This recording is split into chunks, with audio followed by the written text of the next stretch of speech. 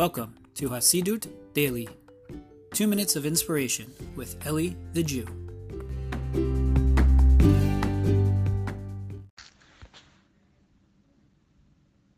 Shalom, shalom, my friends. Hope everyone's doing well. Wanted to share with you a quick thought. This week's Torah portion is Parshat Shoftim. And in Parshat Shoftim, one of the things that we are taught is to look out for briberies, to not take bribes. And this is to the point the rabbis teach that it's not just talking about bribing for something that, you believe the guy is wrong, you'll take a bribe, and now you'll judge the case. It's talking to judges primarily. Now you'll judge the case for this person who you otherwise think is wrong. No, it's talking about even if you agree with the person anyways, you're like, hey, all right, listen, I might as well pocket the cash because this guy's right anyway. I was gonna be on his side anyway. No. The point is, no matter what,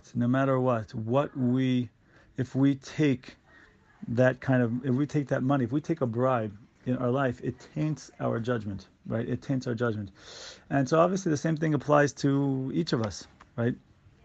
That to be able to work on staying objective, to work on not being swayed by people and what are they going to think about us and all of that kind of jazz, because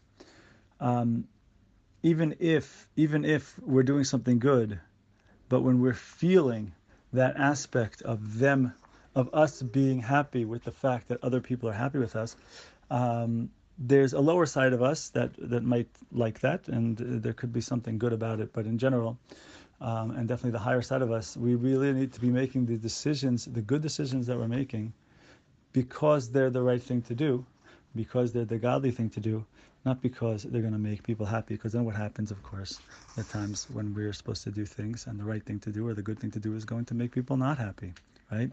So the idea is to kind of separate ourselves from those opinions of others, right? To not be pulled in that way. So anyway, I thought I'd share this idea. I hope everyone is having a wonderful, wonderful day, and maybe you all be blessed with a wonderful Shabbat.